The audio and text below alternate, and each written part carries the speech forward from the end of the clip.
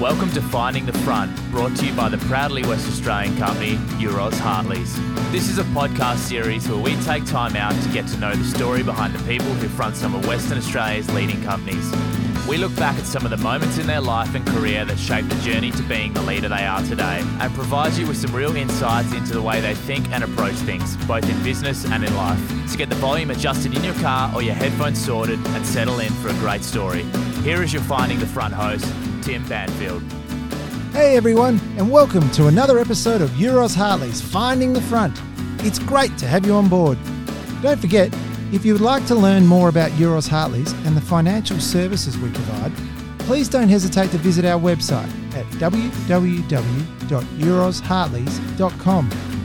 In this episode 12, we are exceptionally lucky to have join us Mr. David Southam, the Managing Director of ASX-listed nickel sulphide development company Mincor Resources.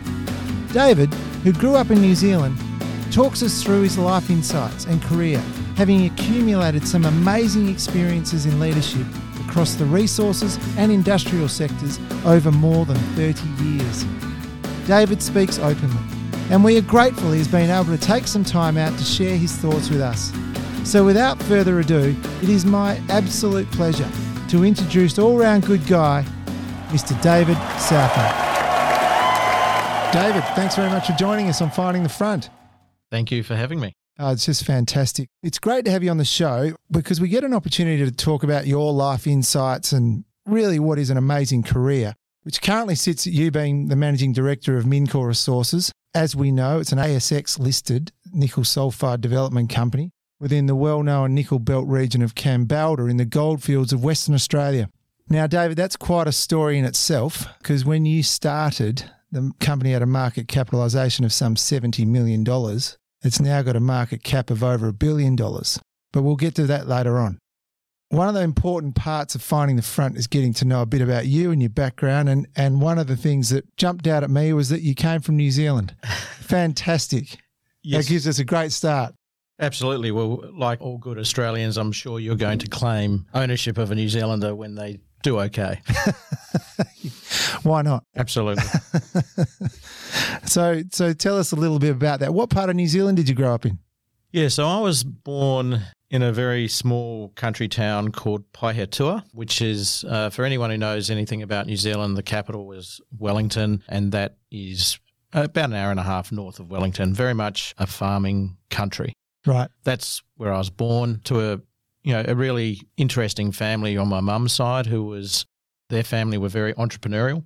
And in fact, I recently discovered a YouTube video about my grandfather's business recently, and it should have been one of those businesses like in succession. It was an amazing business that he built up from scratch. And if I just diverge a little bit, he started a business called Kiwi Cordials in a very small town, and he was just an entrepreneur, and he built that up, and he ended up having the Pepsi rights to New Zealand out of this small town. But unfortunately, my grandfather died in a car crash when I was very, very young, and my mother and her sisters didn't receive the business. The trustees decided to sell the business and sold it way too early. It would be a multi-billion-dollar business, and there was actually someone who researched it in New Zealand and made a YouTube video about it. My goodness, that is an amazing story. Yeah, it was. He was very strict man and very traditional with his views back then, but just had that entrepreneurial flair, and he was sort of the main business in town. So the main business in town, Kiwi Cordials, with the opportunity to he did have the Pepsi rights for the whole of New Zealand. Yes. Gosh, David. Wow. Yes. Anyway, we move on. we do. I may have not quite gotten over that yet, but it was that's where my mum and dad met. My dad joined the Public Trust of New Zealand, was a trustee for wills and estates, so you certainly get to see the good and bad of people in that vocation. He was actually born in Blenheim, which, again, for people who don't know New Zealand, that's towards the top of the South Island. And if anyone drinks wine, they'll know that that's the area where Sauvignon Blanc really came from. So if you drink Cloudy Bay, it's from that region. But he had a very different upbringing, a really tough upbringing compared to my mum. He came from a broken home where his father took off at a very young age. He had to go out and work along with his brothers and sisters to be able to afford to live, and at the same time ended up being a Commonwealth Games swimmer in butterfly. And so he was doing all of that plus his studies and trying to support home. Was there a pool in Blenheim?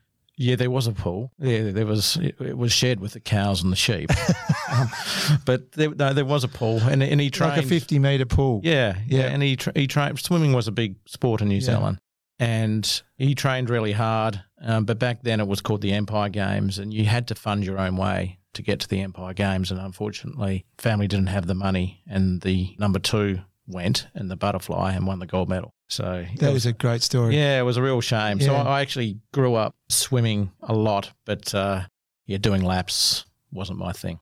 No, but that's an outstanding achievement for him. He must have been dedicated to being a good butterfly. I mean, that's not an easy stroke to pick up. Yeah, you have to have very strong shoulders, very strong back, neck, because you're launching yourself out of the pool. Hence why I went to freestyle. Right. And tell us a little bit about your mum. Yeah, mum. So she grew up in family with, I think, 3 sisters and a brother.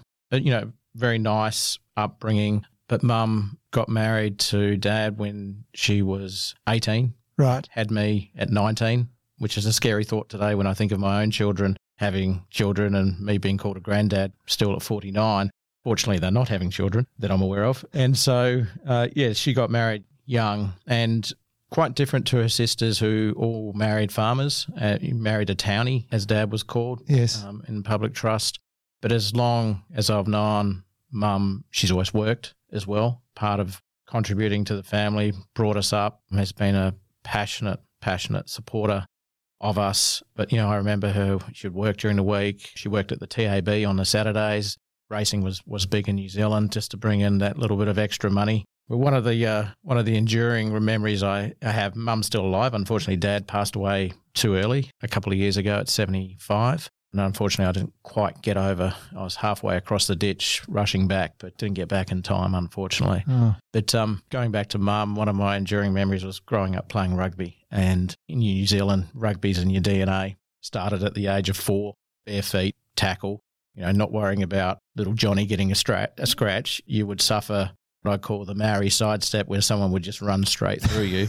And, we'd play in Jack Frost. It was cold, wet, muddy tackling, but it was fantastic. And unfortunately, I had a little bit of white line fever running onto the rugby field. My enduring memories of mum from the sideline was her yelling at me, telling me to calm down because I'd hiss and I'd get angry and look, at the truth at the end of the day, it was all bravado. I probably couldn't fight my way out of a paper bag, but it was all about intent on the rugby field. So I have fond memories of her yelling at me. So your family, your mum, your dad, do you have any other brothers and sisters? Yeah, one younger brother. Younger brother. And is he still in New Zealand or he? Yeah, he's in New Zealand. We're a golfing family. Right.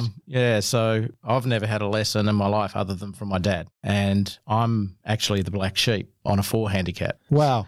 Yeah, I don't practice, don't have the time to practice, but I'm the black sheep. My dad was a scratch golfer, and I think my brother's now on +1 or +2.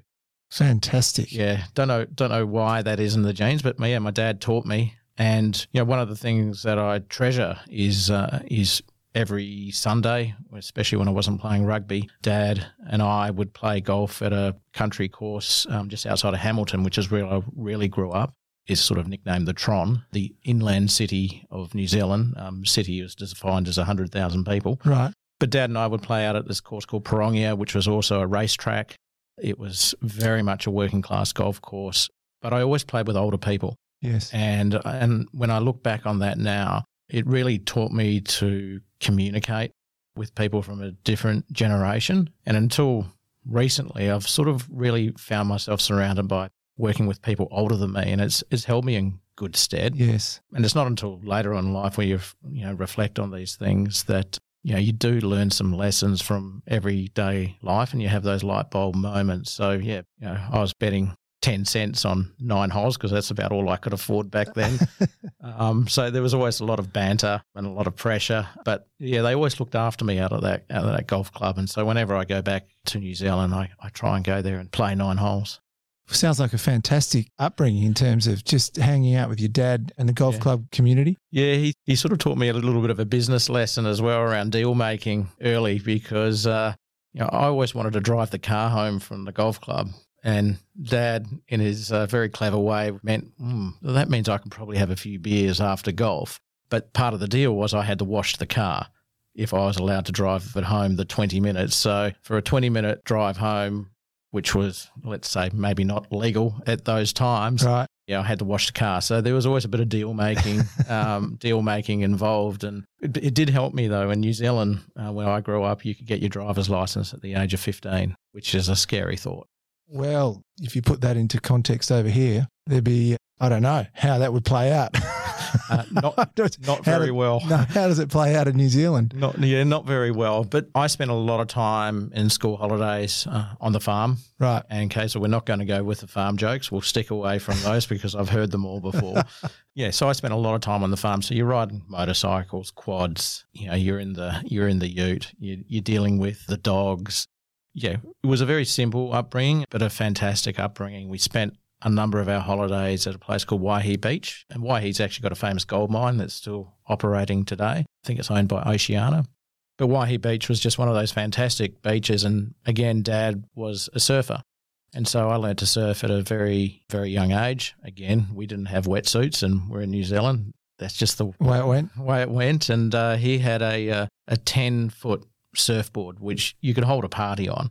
It was almost impossible to fall off. But, back in those days, we had a batch, or in the Kiwi accent, a bitch. Yes. You'd walk across the car park and straight into the beach. And it was a very gradual decline into the water. And so I would go out there from the age of 5 or 6 and I'd be out there by myself for the whole day just surfing. So you're pretty handy on a surfboard? Oh, I could make my way, that's for sure. And we did a lot of surfing.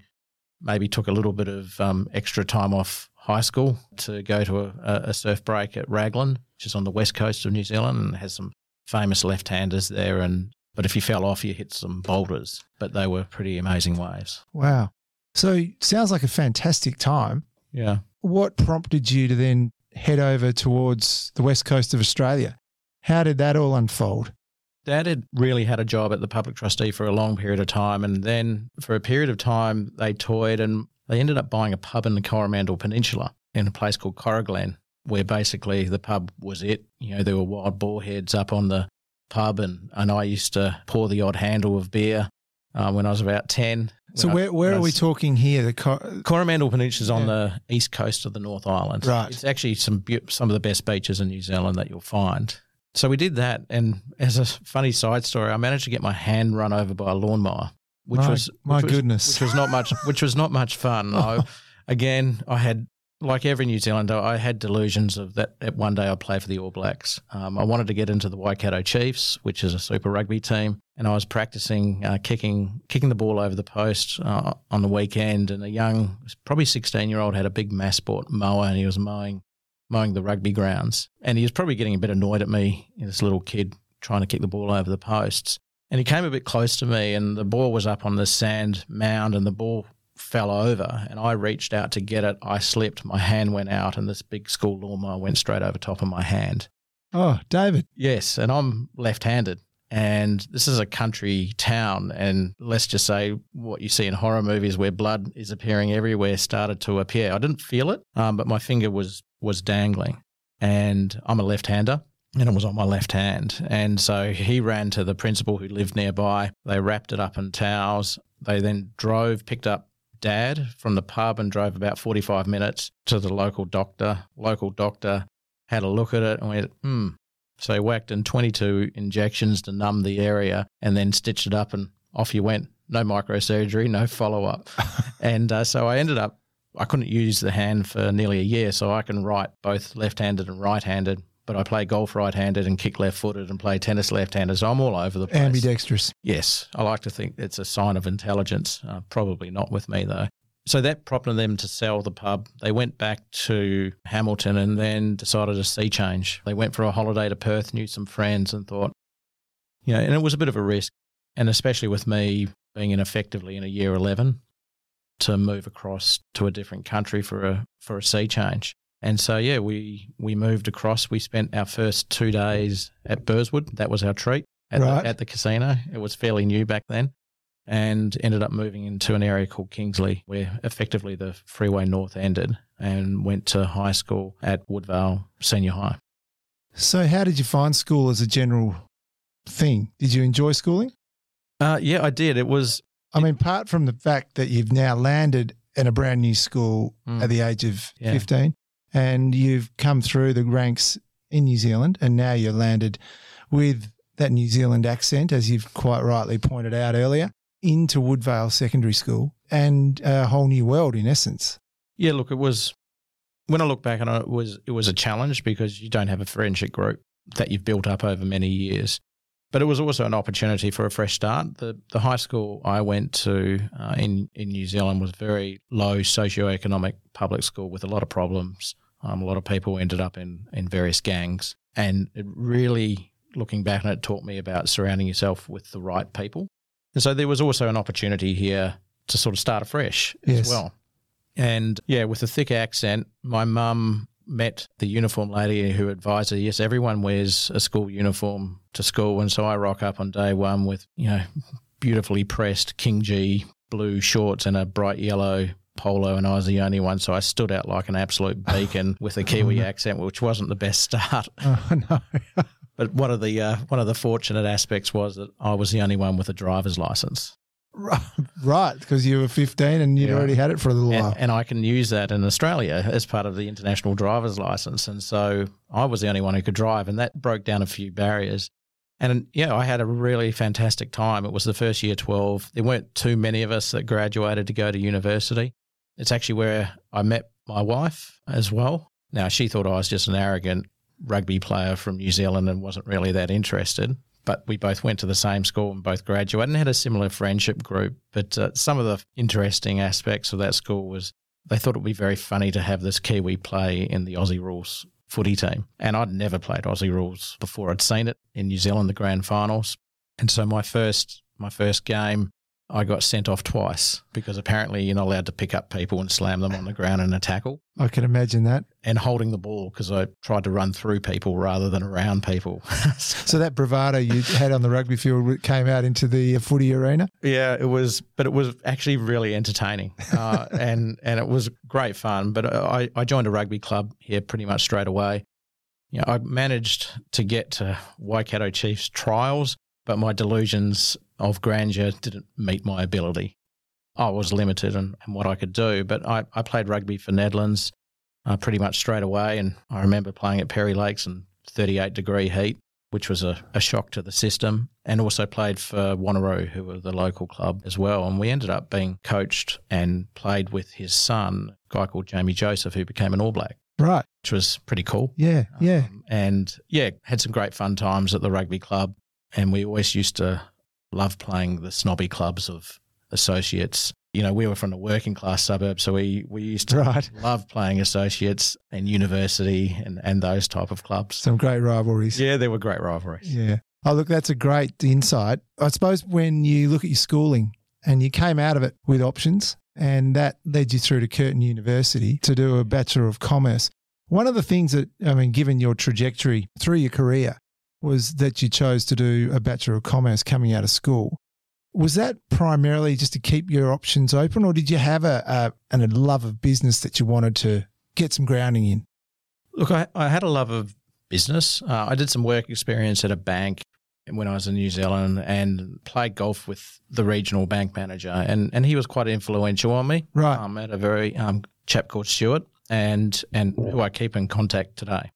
So I always had a leaning towards business, but my world changed at the end of year 12. Mum and Dad, they came over when interest rates were 17 and 18%. You imagine that in today's economy. Unbelievable. And it didn't really work out. So there was a lesson there which I bring into my work life around due diligence. Probably didn't do as much due diligence as they should have. But they took a gamble and had a crack. Yes. But anyway, home called, and so Mum and Dad went back to New Zealand. And I said, I'm not going. Right. And Bren's joke, that was my parents' way of getting rid of me and dropping me off in a different country and then scooting back. But the reality was that I'd started to make a life for myself, even though I was 17. I didn't have any money. I'd met my girlfriend, who's now my wife, Yes. Lynette, and she was a significant influence on me and really backed me in where I probably lacked a bit of confidence. Anyway, I made the decision that, no, I'm going to stay here in Australia, but I didn't have many options. So I went out and got my first job as a bank teller at NAB on Murray Street Mall. That would enable me to get a bit of furniture, some of it which I had to rent, got a little villa in Yukon, which I shared with a friend, and got started. But I knew I needed to get to university, but my only option was to go to university at night. And Curtin University was the university that provided that opportunity. And that is why you went to Curtin, in essence, because they gave you the opportunity to be able to work during the day and study at night. And study at night. And after about a year and a half, it was about a year when working at NAB, I started to go to university, and about a year and a half, the bank manager said to me, "Why are you going to uni? You're having to leave 15 minutes early. You've got such a great career here at NAB." Sort of a light bulb moment that I probably needed to move on. And one of the best decisions I've ever made in my career. And I was given the opportunity to join Ferrier Hodgson, which was the preeminent insolvency and reconstruction firm in Australia as a trainee accountant. Yes. And what they did is they supported you going to university at night, but working as an accountant, and I wouldn't even call it an accounting role during the day. And if you know anything about the late 80s, early 90s, they were pretty heady times. I was going to ask you about that, David. So you've effectively gone out, you've started your degree, you're working full-time and you're studying, and then, well, what is, at the time, a leading national practice for insolvency and reconstruction, give you this opportunity. Now, that period of time, as you've highlighted, is a all-time classic period of time when it comes to corporate identities. Yes. Okay, and I'm just curious, what experiences did you take away from working for what was a pretty prestigious firm, Ferrier Hodgson? Again, first of all, and this is credit to my wife, I had to take a significant pay cut from NAB. And when I didn't have a lot of money, but I had to take, it was probably about a 25% pay cut to join Ferrier's. Right. But I could see the long-term gain, and Lynette certainly opened up my eyes to that. And yeah, it was an amazing time. We were working on the bond scheme of arrangement. There was the Rothwell's task force. We had involvements at various stages on the Skase chase. There was Compass Airlines, Mark 1 and Mark 2. Gosh. That went bust.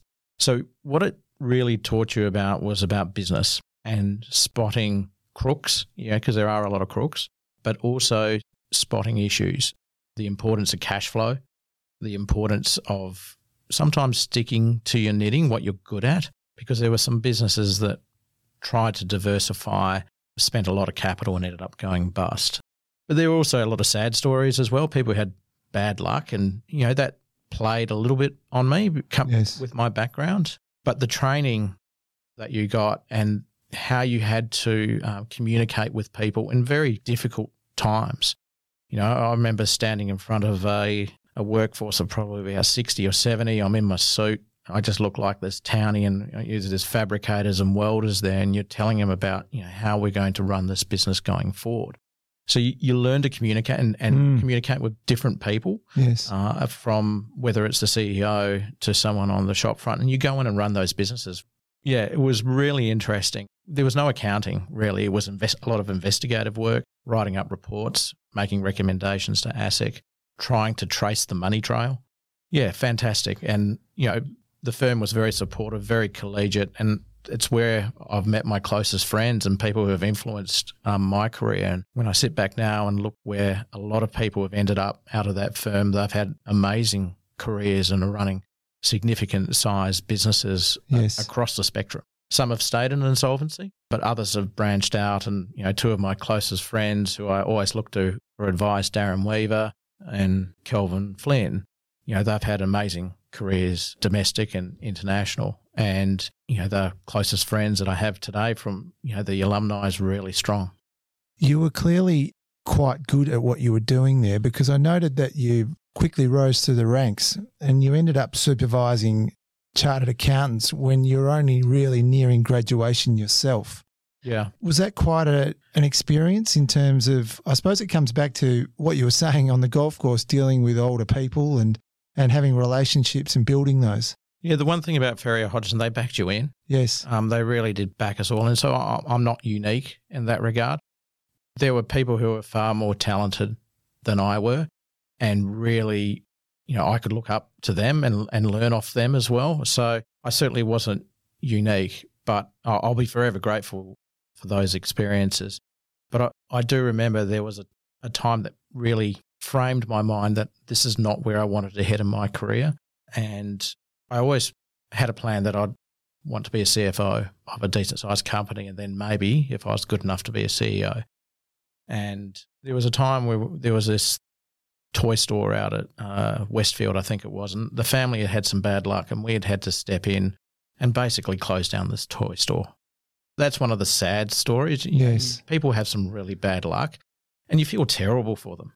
Anyway, and I'm dealing with the husband and wife, and they've got a young kid, and I think he was probably 3. And, we're going through their store, doing a bit of a stock take. You're feeling a little bit bad for them. And he comes up and he offers me lollies from his lolly bag. And I think, I don't want to do this anymore. Right. This is sort of just a light shed moment where I thought it's time now to make that change. Yes. Here I am, their mum and dad are going through a terrible time and their child's offering me a lolly out of their lolly bag. Yep. Yeah, so Yep. that was a small moment, but something I always remember. Significant, yes. Yeah.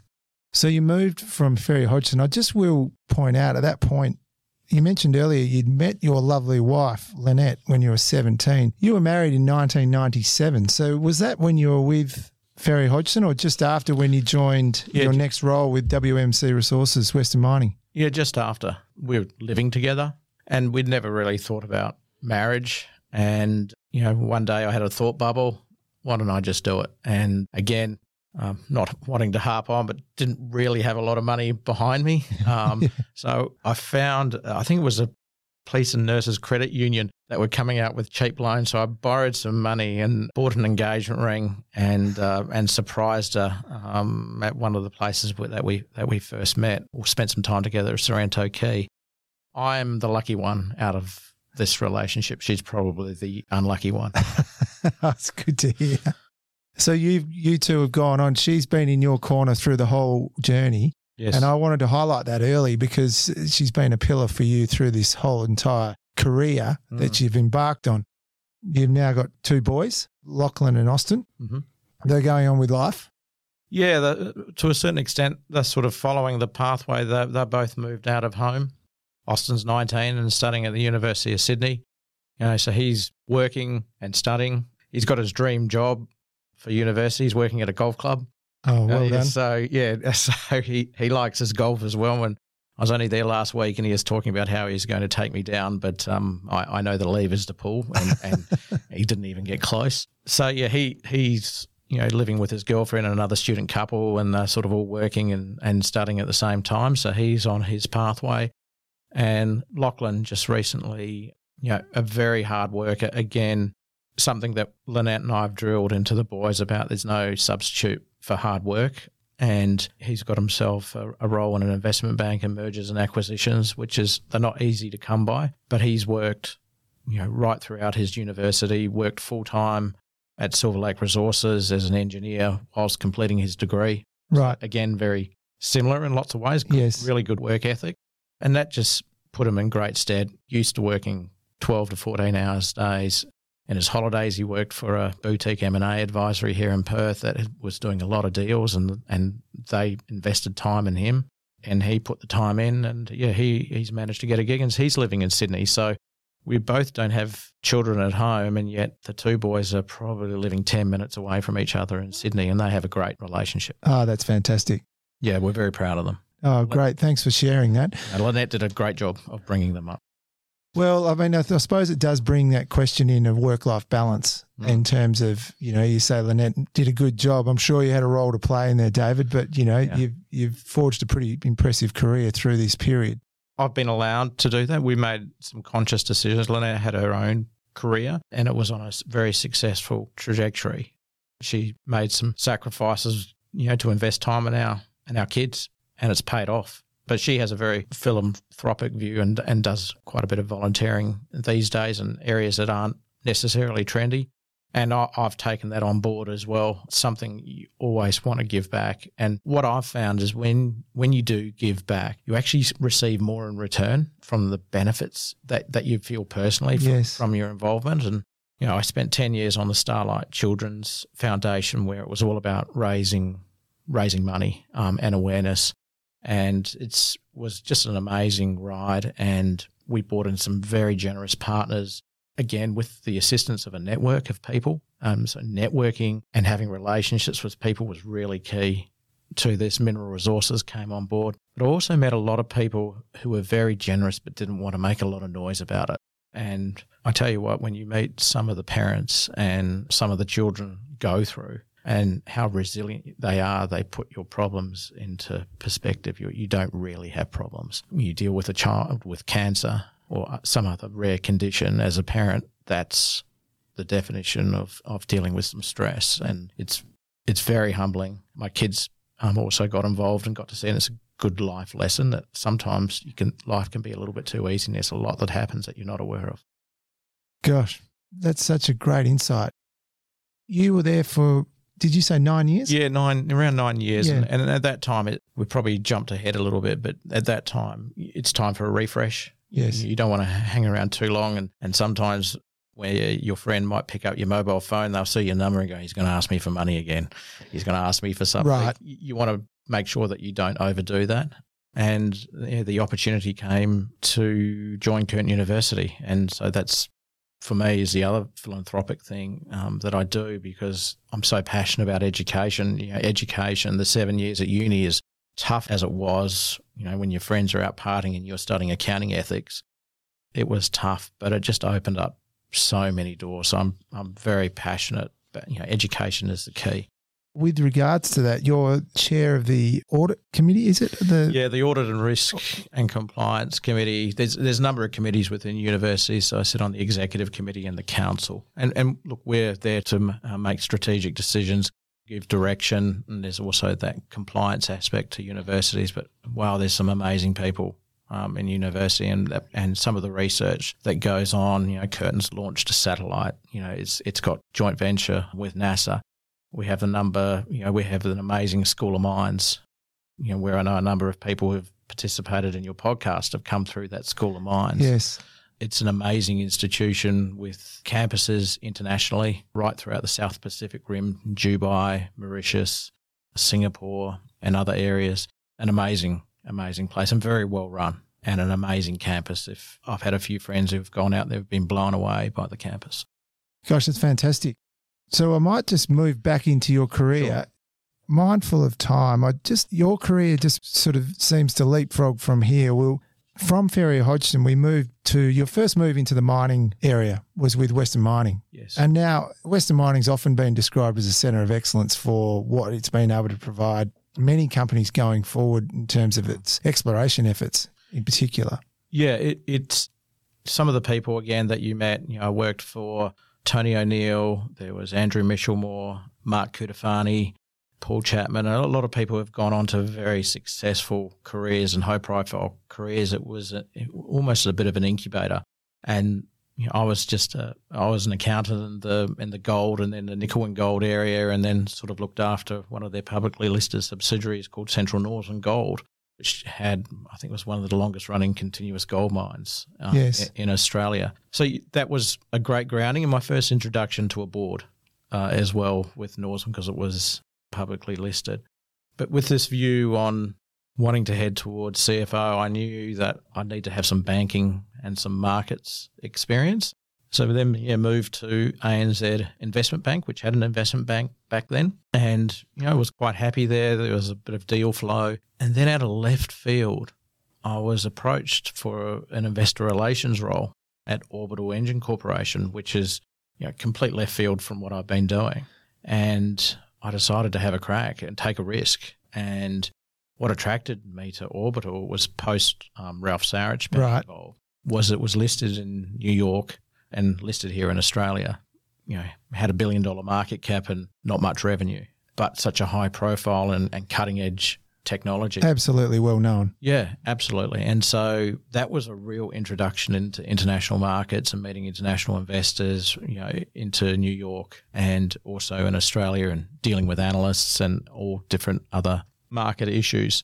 Unfortunately, it just didn't turn over enough revenue and couldn't really afford to keep this role, because I had an office also in America there was a person there employed. And so I was made redundant. I was on the scrap heap, which, that's pretty humbling experience. And, I had one child, Lockie, and Austin on the way. And wasn't exactly part of the plan. No, it wasn't. No. And, you've got to learn to deal with adversity. And, I think, how am I going to look after my family? But then very fortunately, I applied for a role at Brambles and was hired there as a general manager for finance in the industrial business. So that was mining contracting, logistics, warehousing. It was a diverse group of businesses, and had the biggest crane business in Australia, which we ended up divesting.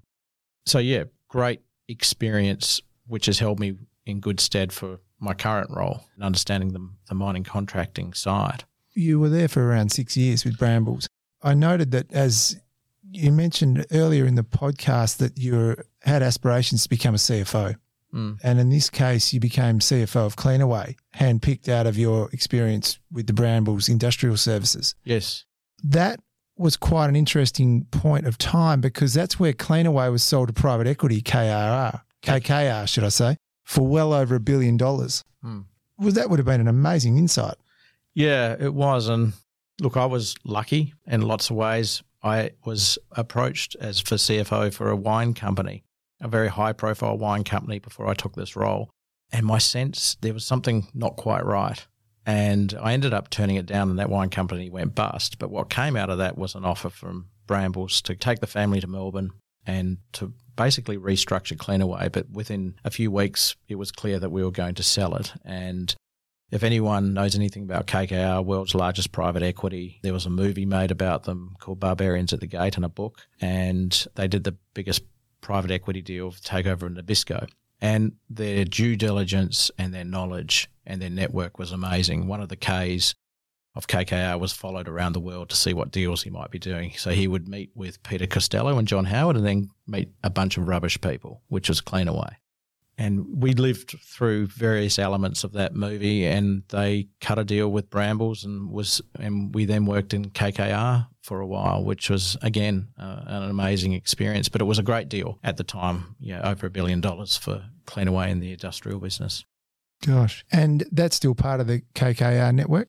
The industrial services is still actually, no, they've now divested out of that. Cleanaway was sold within a year of. They had a desperate party who missed out, who ended up offering a hell of a lot more money than what KKR paid. So it was a very quick flip. So they snapped that up. Yep. Yeah. So if we fast track from there, you went through to a role when you came. So you're in Melbourne for that period, and then you came back to Perth. Yes. And took up a temporary role as CFO for the Australian Railroad Group, which then led you into, I suppose, the first start in terms of the mining-centric companies. Yes. With Jindalby Metals. Yeah, look, that was my first public company. Yes. CFO gig, and Garrett Dixon, who was the CEO, and George Jones was the chairman, gave me that opportunity. And, it shows you timing. And there was an options package associated with it, and a month before I was about to join, all these options were in the money. I was thinking, oh, geez, how easy is this sort of gig? And then within a few months of joining, the GFC happened as well. So that value turned negative very quickly.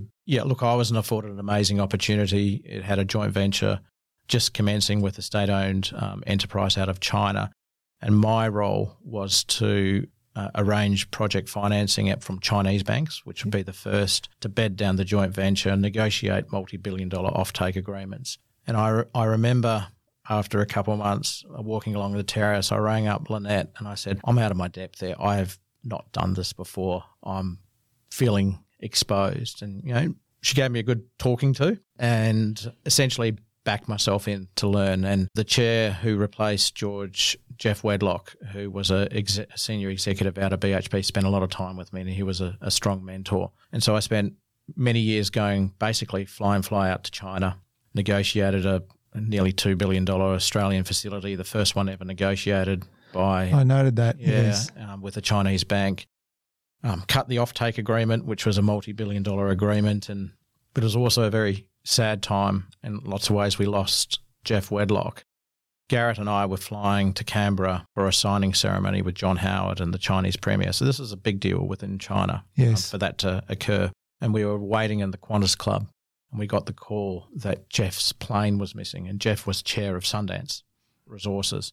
And I remember Garrett and I talking to each other. We were just saying, we hope it's just been hijacked or something like that, that there hasn't been a plane crash. And then obviously the news came through a few days later that plane crashed, and we lost Jeff and a number of people that Garrett was also close to. And I lost a mentor. I remember Jeff's favourite wine was the Hortons Jack Man. So we always drink a Jack Man for Jeff. Really, really sad time. Very, very tragic event. That time at Jindalee was, you did, just to go back a step, you'd end up taking a role on with Sundance post that crash and agreed to help out in many ways. Yeah, so I got the opportunity to join Western Areas. And again, this just shows how small Perth is. The finance director for Western Areas was Craig Oliver, and Craig was also a director of Sundance, and he was on that plane. So it was like 6 degrees of separation. And that's pretty challenging going into an organisation where someone's passed away in such tragic circumstances. Yes. But Western Areas, Julian, Dan, Joe and the board were very welcoming. But I was contacted by George Jones, who really led the charge to look after Sundance, if I'd come on to the board and help out, given that I'd spent a lot of time dealing in China. And one of the great aspects of Western Areas, they would always allow me to have one external directorship, which was an investment in myself. But the company also got some benefits from that as well. So, I joined Sundance, and we really tried hard to make the best of a bad situation. But I really did that for Jeff, to try and honour him, because it's an amazing deposit. It's just in a difficult jurisdiction with infrastructure challenges. So 2008, GFC came through. You're at Jindalee. You've managed to negotiate this first magnetite concentrate offtake agreement in Australia. Did that go through in the end? Everything went through? Yeah, look, it was always going to be slightly underfunded, and probably purposefully so. And Jindalee was always in a weak position because it was had a small balance sheet, and the Chinese state-owned entity had a large balance sheet. But I'm very proud of the fact that it was funded and it was built. I didn't see it commissioned because I took that opportunity at Western Areas. And one of the key reasons, besides it having fantastic minds, it meant that I'd also have a directorship. So at 37, I was actually a director of an ASX 200 And company. this was the move across to Western Areas. Yeah, and this was the move to Western Areas. Yeah, and which, look, you spent 9 years at Western Areas. 8 years, was it, right? And fantastic. I mean, this was really a step in the direction of nickel as well, and really gave you the ultimate insight into a company that was leading the charge. Yeah, it was. It had a fantastic discovery with Spotted Quoll, a magnificent mine of Flying Fox. My role there was to fix up the balance sheet. We had a reasonable amount of convertible bond debt, to change the register into more institutionally based. And one of the proudest things for the team at Western Areas that we were able to deliver guidance 28 out of 29 quarters. And that's pretty rare. So we had a real reputation for delivery. And I was involved in, again, offtake agreements for nickel with BHP, Glencore, Trafigura, Tsingshan, which I spent a year or two working out whether we wanted to work with them, into various parts of China. Again, a lot of relationships built over that time. So it was an amazing experience, but I probably held on for probably a year or two too long. Right. But, everyone's an expert in hindsight. Yes. But the benefit was that it opened up ultimately the opportunity to join Mincor. If I could just ask a couple of questions about Western Areas. During that period, you acquired Cosmos. Yes. For $24.5 million, which was previously sold to Xstrata for $3.2 billion. Yes. Now, that would have been a significant deal, I would have thought, at the time, in terms of not just the acquisition of a great mine, but just the difference in price. Glencore at the time had a few difficulties and were looking to exit some assets, and we had the opportunity. So I spent with the business development team, because there's not one person that does these deals, but I was leading the corporate development team. Len was running the day-to-day, and we felt, well, this is at the bottom of the cycle. The nickel price is at the bottom of the cycle. Now's the time to buy an asset. And for $24 million, we acquired a great asset, which is now the mainstay for Western Area's future going forward. It's a $1 billion company. It's quite an interesting price difference, though. Yeah, it took Glencore a little bit of time to get over the fact that Xstrata paid $3.2 billion and they were selling it for $24 million. I would have thought so. A little bit of time to digest. Yes. And the other one I just wanted to ask you about was the Kidman Resources stake. Yeah, look, we had some ground near Kidman, which they would require for infrastructure. And so negotiated an equity position in Kidman. We thought that there was they were going through a few problems with that tenure at the time, but we thought that would get resolved and it would be a good investment. And Peter Lester, who was the chairman, and Martin ended up asking me if I'd like to join the board of Kidman. Right. And I actually stayed on that board once I left Western Areas, and I think it worked out financially very well for Western Areas when they divested. But it gave some amazing insights into lithium and lithium hydroxide. And as part of the board and management, we negotiated an offtake with Tesla. So it was the first offtake with Tesla. And one of the things that really solidified my view around nickel, what all the car manufacturers were concerned about at the time, is where are they going to get nickel from for their batteries? Right. And that really hit home for me that there was going to be a change in the industry, not just stainless steel, but the battery market would take off. This negotiation of an offtake agreement with Tesla sounds all very easy in words. Yeah. But to deal with Tesla, just give us a quick overview on how that actually works. Yeah. You've got a series of executive managers, I'm sure. Do you go direct to Elon Musk? Ultimately, he made the decision. Yes. So Elon is surrounded by a bunch of very smart people. And so the Kidman management team with his advisors were negotiating with that team. But ultimately, as they said, if Elon doesn't tick it off, it's not going to happen. Right. And you would generally know within the first few minutes of meeting with Elon whether that deal was going to go through. And the team got the thumbs up. Yes. And is he very conscious on cost and price, or given the amount of market cap his company was experiencing, it was less of an issue, just the supply was the main core? Supply and being ex-China supply was a key for them. Right. But don't underestimate their commercial leverage as well, because having Tesla as your beachhead offtake, they know that, well, we should get a discount for that because that's going to help your business. Yes. Okay. Was that offtake signed up and then ultimately Kidman was acquired by Wesfarmers? Yes. And you were on the board at that point? Yes. Oversaw that transaction? Yeah. So again, it's not me who oversees it. No, sure. There's a team behind that. And ultimately, we made the call that Kidman didn't really have the balance sheet. It had a large joint venture partner called SQM, who is the largest lithium producer in the world. And what I've learned over time through the Jindalby is that a big balance sheet is always going to dominate a small balance sheet when you're building a project. You can have the best joint venture in the world, but ultimately balance sheets are going to have the say. And for us, there are a number of parties circling, and Wesfarmers had just had an unfortunate experience with Lynas. Right. And we're looking into that battery metal space. So again, exceptionally well prepared. I think they've got a few ex-KKR people in that corporate development team.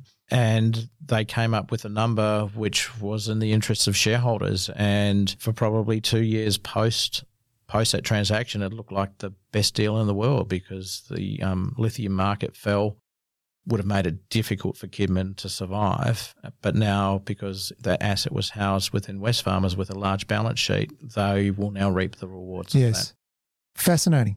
So then ultimately we brings us to now, and here you are as managing director of Mincor. Just going back, what attracted you to Mincor? You alluded to it earlier. Again, a little bit of a humbling experience in that when I was approached, I actually thought I knew everything about Mincor. And anyway, I was convinced to get behind the veil. And what I realised is, don't get carried away with your own bullshit sometimes, David. You don't know everything. Right. And I could see we were on the verge of a pretty significant discovery with Cassini. There was an opportunity for a new offtake agreement with BHP to cut new commercial agreements. And a lot of what needed to be done suited my skill set. And so it was time to back yourself in. Yep. I was convinced about the nickel market, so that was a tick. And Kambalda has such a rich history, and there was very little money spent on greenfields exploration, which shocked me. And so, I was very lucky to also come with a board that are very supportive and really invested in wanting to see Mincor grow. David, with your understanding of nickel and the Kambalda region, can you just give our listeners a bit of an insight into what makes Kambalda so attractive? I know that originally nickel was founded back in 1966, thereabouts, and Kambalda. They decided it was a nice name to call the town at the time. There's so much history. But when you look at the Kambalda as a region, you've got 2 domes, I understand. Yep. Just give us a little bit more of an insight and where Mincor sits with regards to that. So our tenement holdings are around the northern Kambalda Dome. Yes. And that's where the most nickel has been discovered, and it's almost on a 6-kilometre belt where you had the long, complex Otter Juan mine that ended up producing 320,000 tonnes of nickel. And that 6-kilometre complex, there's 1 million tonnes of high-grade nickel that has come out. And then there's the Widgiemooltha Dome as well. And that's where we discovered Cassini. Right. And what it showed is, for such a prolific nickel belt, such little amount of money had been spent on greenfields exploration. I think over 15 years, about $15 million across all the groups.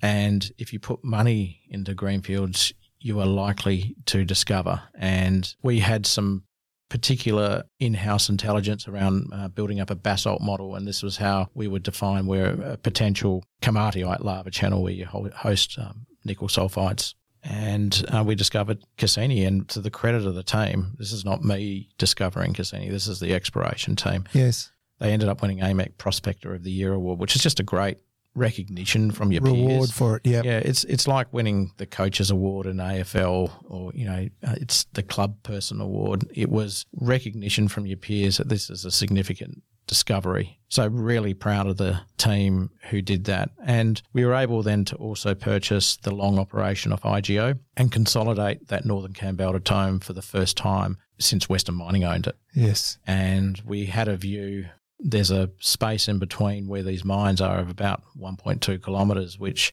I nicknamed the Golden Mile, almost by accident, because I was at Diggers and, listening to Rowley and Bill talk about the super pit and the Golden Mile and everything, gold that glitters, and I was getting a bit annoyed as a nickel person, so I thought, right, I'm going to call this the Golden Mile of nickel, even though it's not technically a mile. And we had a view that these channels connected.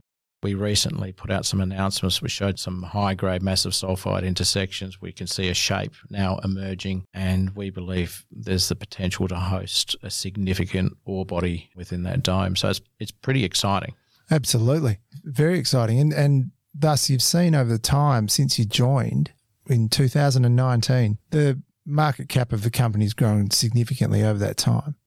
Yep. That's been a factor of clearly what you're doing as a business. The nickel price has also moved and created a bit more profit for the business. Yeah, look, it's certainly higher than our study. But when I look back at the team that's been built here, we essentially started with 15 people. And from the time we put out our study, we've known nothing but COVID and labour shortages. And we've had to fund this business mainly through equity, also through debt, where banks, when COVID hit, were running around worried about their businesses. They can't do site visits. Yes. We have to hire people. We have to get long lead items of mainly mining equipment. But the board, to their credit, backed us in, and we made early decisions to commit and to recruit people before kicking off. So we had people ready to go when we were started. And one of the great things about Mincor is that every employee is a shareholder, and a shareholder from day one. And we're all in it together. So we all ride the highs and lows together. And for our last sustainability report that we put out, we had 100% retention rate. So people stay. What I was really surprised about, there was a lot of love for Mincor previously as well. A very strong alumni of people who really want to see the company do well. And, I remember being just stopped at the servo in Kambalda, and a person saw my Mincor, and he was real salt of the earth and was just so happy that Mincor was starting up again. It's just a person walking off the street. It wasn't someone in a fancy office in Sydney. It was just someone local who was just absolutely stoked that you were starting up in Kambalda. You must get that a little bit, I'd say, given the history of Mincor. Did you end up, with regards to the gold part of Mincor, have you moved into gold further, or are you starting to wind that down? Or Yeah, we wound it down when I commenced. Mincor did some gold mining to keep the doors open. Yes. But I think you'll confuse your shareholder base if they don't know what you stand for. And our goal was always to get back into nickel mining. But we still hold those gold assets. We've had plenty of offers to sell them. Yes. But it's something that we will turn our attention to, because I remember one of the holes at Cassini, we ended up hitting like 2,300 grams per tonne. So we know there's gold out there. Unfortunately, we put a drill hole nearby and it didn't intersect again. So you don't make too much noise about those sort of intersections. But just going back to that history comment, I think one of the proudest times for Mincor was recently when we opened up Cassini. It was sad in that Dr. Roy Whittle passed away. Yes. And Dr. Whittle had a connection, obviously, with nickel in Kambalda. He also had some strong connections through the Western Mining alumni, which a number of us were part of, and also one of his key lieutenants worked at Mincor. And so after giving the family the respect of some time, we approached the family and wanted to name the decline the Whittle decline, and we were exceptionally supported by Barbara and all of her children. And unfortunately, they couldn't travel because of COVID. But being able to name that the Whittle decline with a big ceremony was really special. Massive. Yeah, really special. Yeah. If you look at Mincor now, where do you see yourself going forward in terms of, the current pricing? Mm-hmm. I can just go sideways a little bit. The pricing on the London Metals Exchange recently, where that happened and they had to close. How did that make you feel when that happened? Yeah, nickel it's a very small market, and it actually happened when I was at the Euroz Rottnest conference. So there's a free plug for Euroz. I was there early in Fremantle, about to catch the boat across. I think we were third or fourth presentation up on the first morning, and the nickel price had gone up 68% overnight. And I had all these investors and various Euros brokers come up to me, David, you must be really happy with that. Wow, your share price is going to go gangbusters. Well, guess what? Our share price went down by 8%. Now, you sort of think I probably would have put a reasonable size bet that our share price would go up. But when you take some time to reflect, the market doesn't like disruption through non-fundamental events. Right. And, the price then went up to another 100% again overnight, and that's when the LME closed it down, cancelled trades, and have now put some controls back in place. But before that, the nickel price was already trending up anyway. The last thing you'll ever want to do as a person is take the benefits of, the tragic circumstances that are happening across our globe. That is, that absolutely. That is the definition of stress. There's no stress in our lives here in Western Australia when you see what those people have to go through. But even before that, the electric vehicle actuals were well ahead of forecasts, and nickel was a key component. So the nickel price was up on an upward trajectory. Yes. And it would appear, if you look at the data with regards to electrical vehicles, nickel is very well placed. Yes. Going forward. Do you think globally there will be enough supply to meet the demand? And that's the question. Yeah, without getting too much into the nickel market, because it's quite complex, the nickel price is needs to be high, in my view, to incentivize projects to start, because like all mines, there's lower grades coming through. Yes. It's hard to find those high-grade ore bodies like we've got at Mincor. Yes. So it's very rare, and don't underestimate the ESG aspect of this as well. ESG is very important to investors, and the study that the sustainability report we've shown will be the cleanest nickel producer in the world under Scope 1, Scope 2 emissions. That's particularly important. So I call Kambalda sort of child-friendly, clean, green nickel, and ultimately our product will go into Teslas and Toyotas. Fascinating. And that's the start.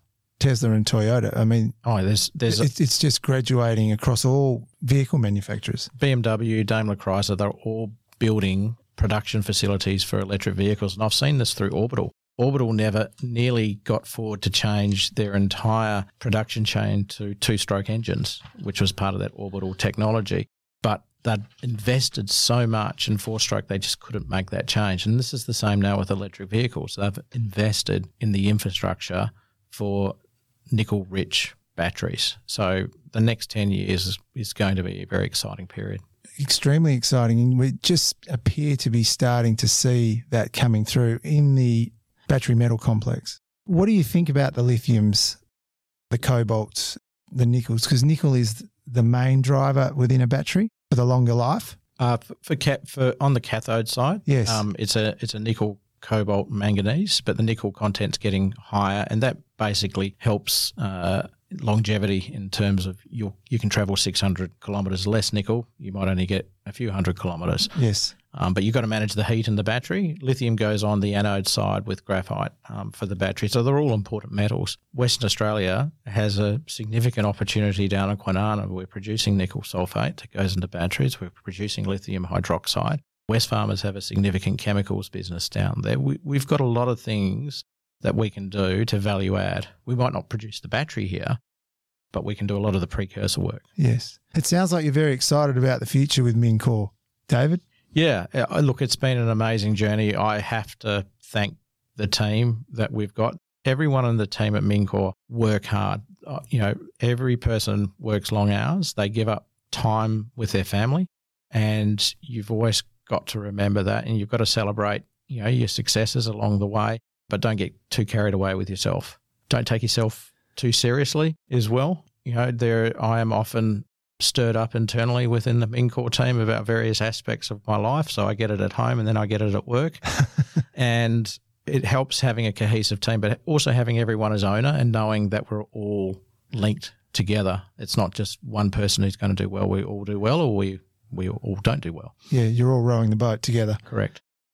That's a really good segue into just a few general questions around what's going on, and particularly around the WA economy. You alluded to it earlier with regards to Kwinana, but how do you feel like we're going at the moment as a WA offering to the world, or with regards to labour shortages or things like that? How do you see it playing out? Look, I've never worked in a time where labour has been so short, and it has been a challenge every day. Building a project during this time has been difficult, and from a Mincor perspective, here I'm turning your question into a Mincor answer. I noted that. Yeah, no, it's very good. And I got that with my one bit of media training, is to turn it around. But we've been able to deliver the project pretty much on time and on budget. But it has been hard work, and you need the support of your contractors. But the people also coming in are a lot more green. And I get to see this also through, I'm fortunate to sit on the board of Ramelius Resources, which has been growing a lot. And we have a number of mining contractors engaged them, and we're all suffering the same labour shortages and people wanting more money. Short supply, costs go up. We've got to be mindful of that. One of the things I'm actually concerned about, but also see that there's a big opportunity, is around educating year 8s and year 9s about the opportunities within mining. Western Australia, we're blessed with commodities. The government is blessed with the riches from the entrepreneurship, and then what we owe the community for digging those commodities out. So we're very well placed. Commodity prices, I think, are in for a sustained strong cycle, but we need to attract people into our industry, and that's where I get back to this education and winning the hearts and minds of kids who are in year 8, because unfortunately sometimes mining gets tarnished with a negative brush, which is unfair in my view. There are so many opportunities, from artificial intelligence to remote controls to environmental. Be part of the solution and making things cleaner and greener. Some of the drone technology and IT that's now involved, moving to an electrified underground fleet.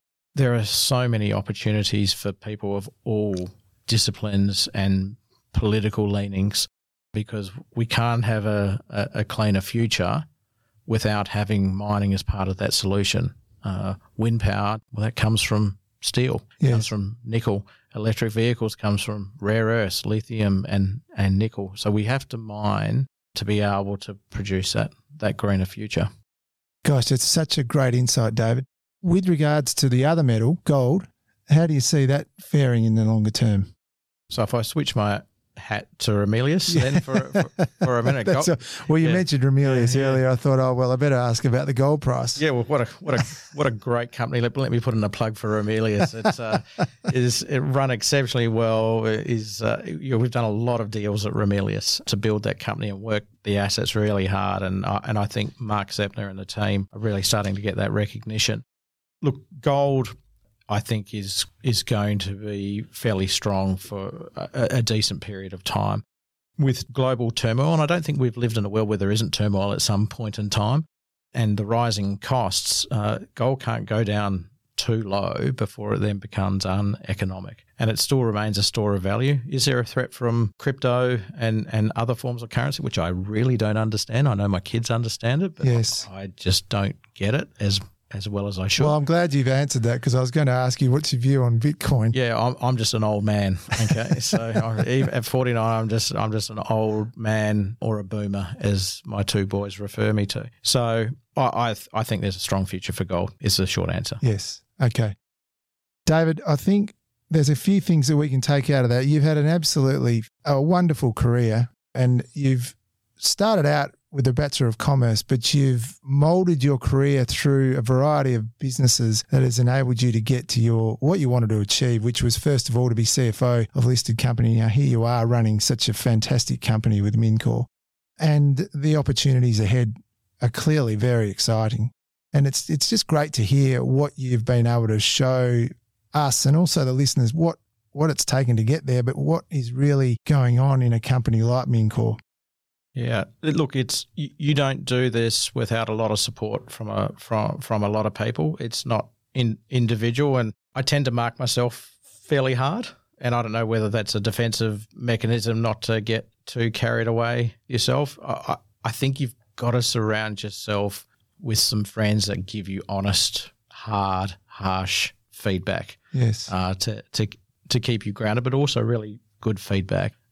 I think you also got to not be afraid to have people in your team that don't necessarily reflect who you are, who are different. Because if you don't have different people, you don't get different perspectives. And if you all think the same, well, it's not going to end up well. And it's something I've learned early on. And the importance of relationships can never be underestimated. The unfortunate thing with Zoom is that we've had through COVID, you don't have that personal interaction. And I just did my first road show to Sydney and Melbourne last week, and geez, it was refreshing actually seeing people, getting the cues from what you say and the questions you ask and body language. Yeah, it just a significant difference. But a couple other things I take, you got to have some humour in your life, and with that celebrating difference, don't suffer from envy or that fear of missing out. I don't know. Maybe it was that sort of working class background that sort of formed those views. But yeah, I'm very lucky as well.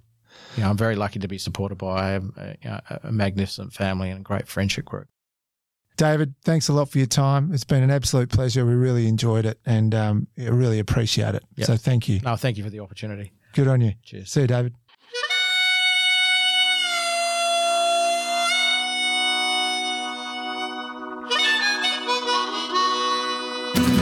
Thanks for listening to this episode of Finding the Front, brought to you by the proudly West Australian wealth management and diversified financial services company, Euroz Hartleys. If you like what you heard, please don't hesitate to tell your friends and subscribe to the podcast through your podcast host of choice. If you have any questions or would like to contact us, please email our fabulous producer Bridget on communications@eurozhartleys.com or visit our website at www.eurozhartleys.com. This podcast has been general information only. Euroz Hartleys holds Australian Financial Services Licence 230052.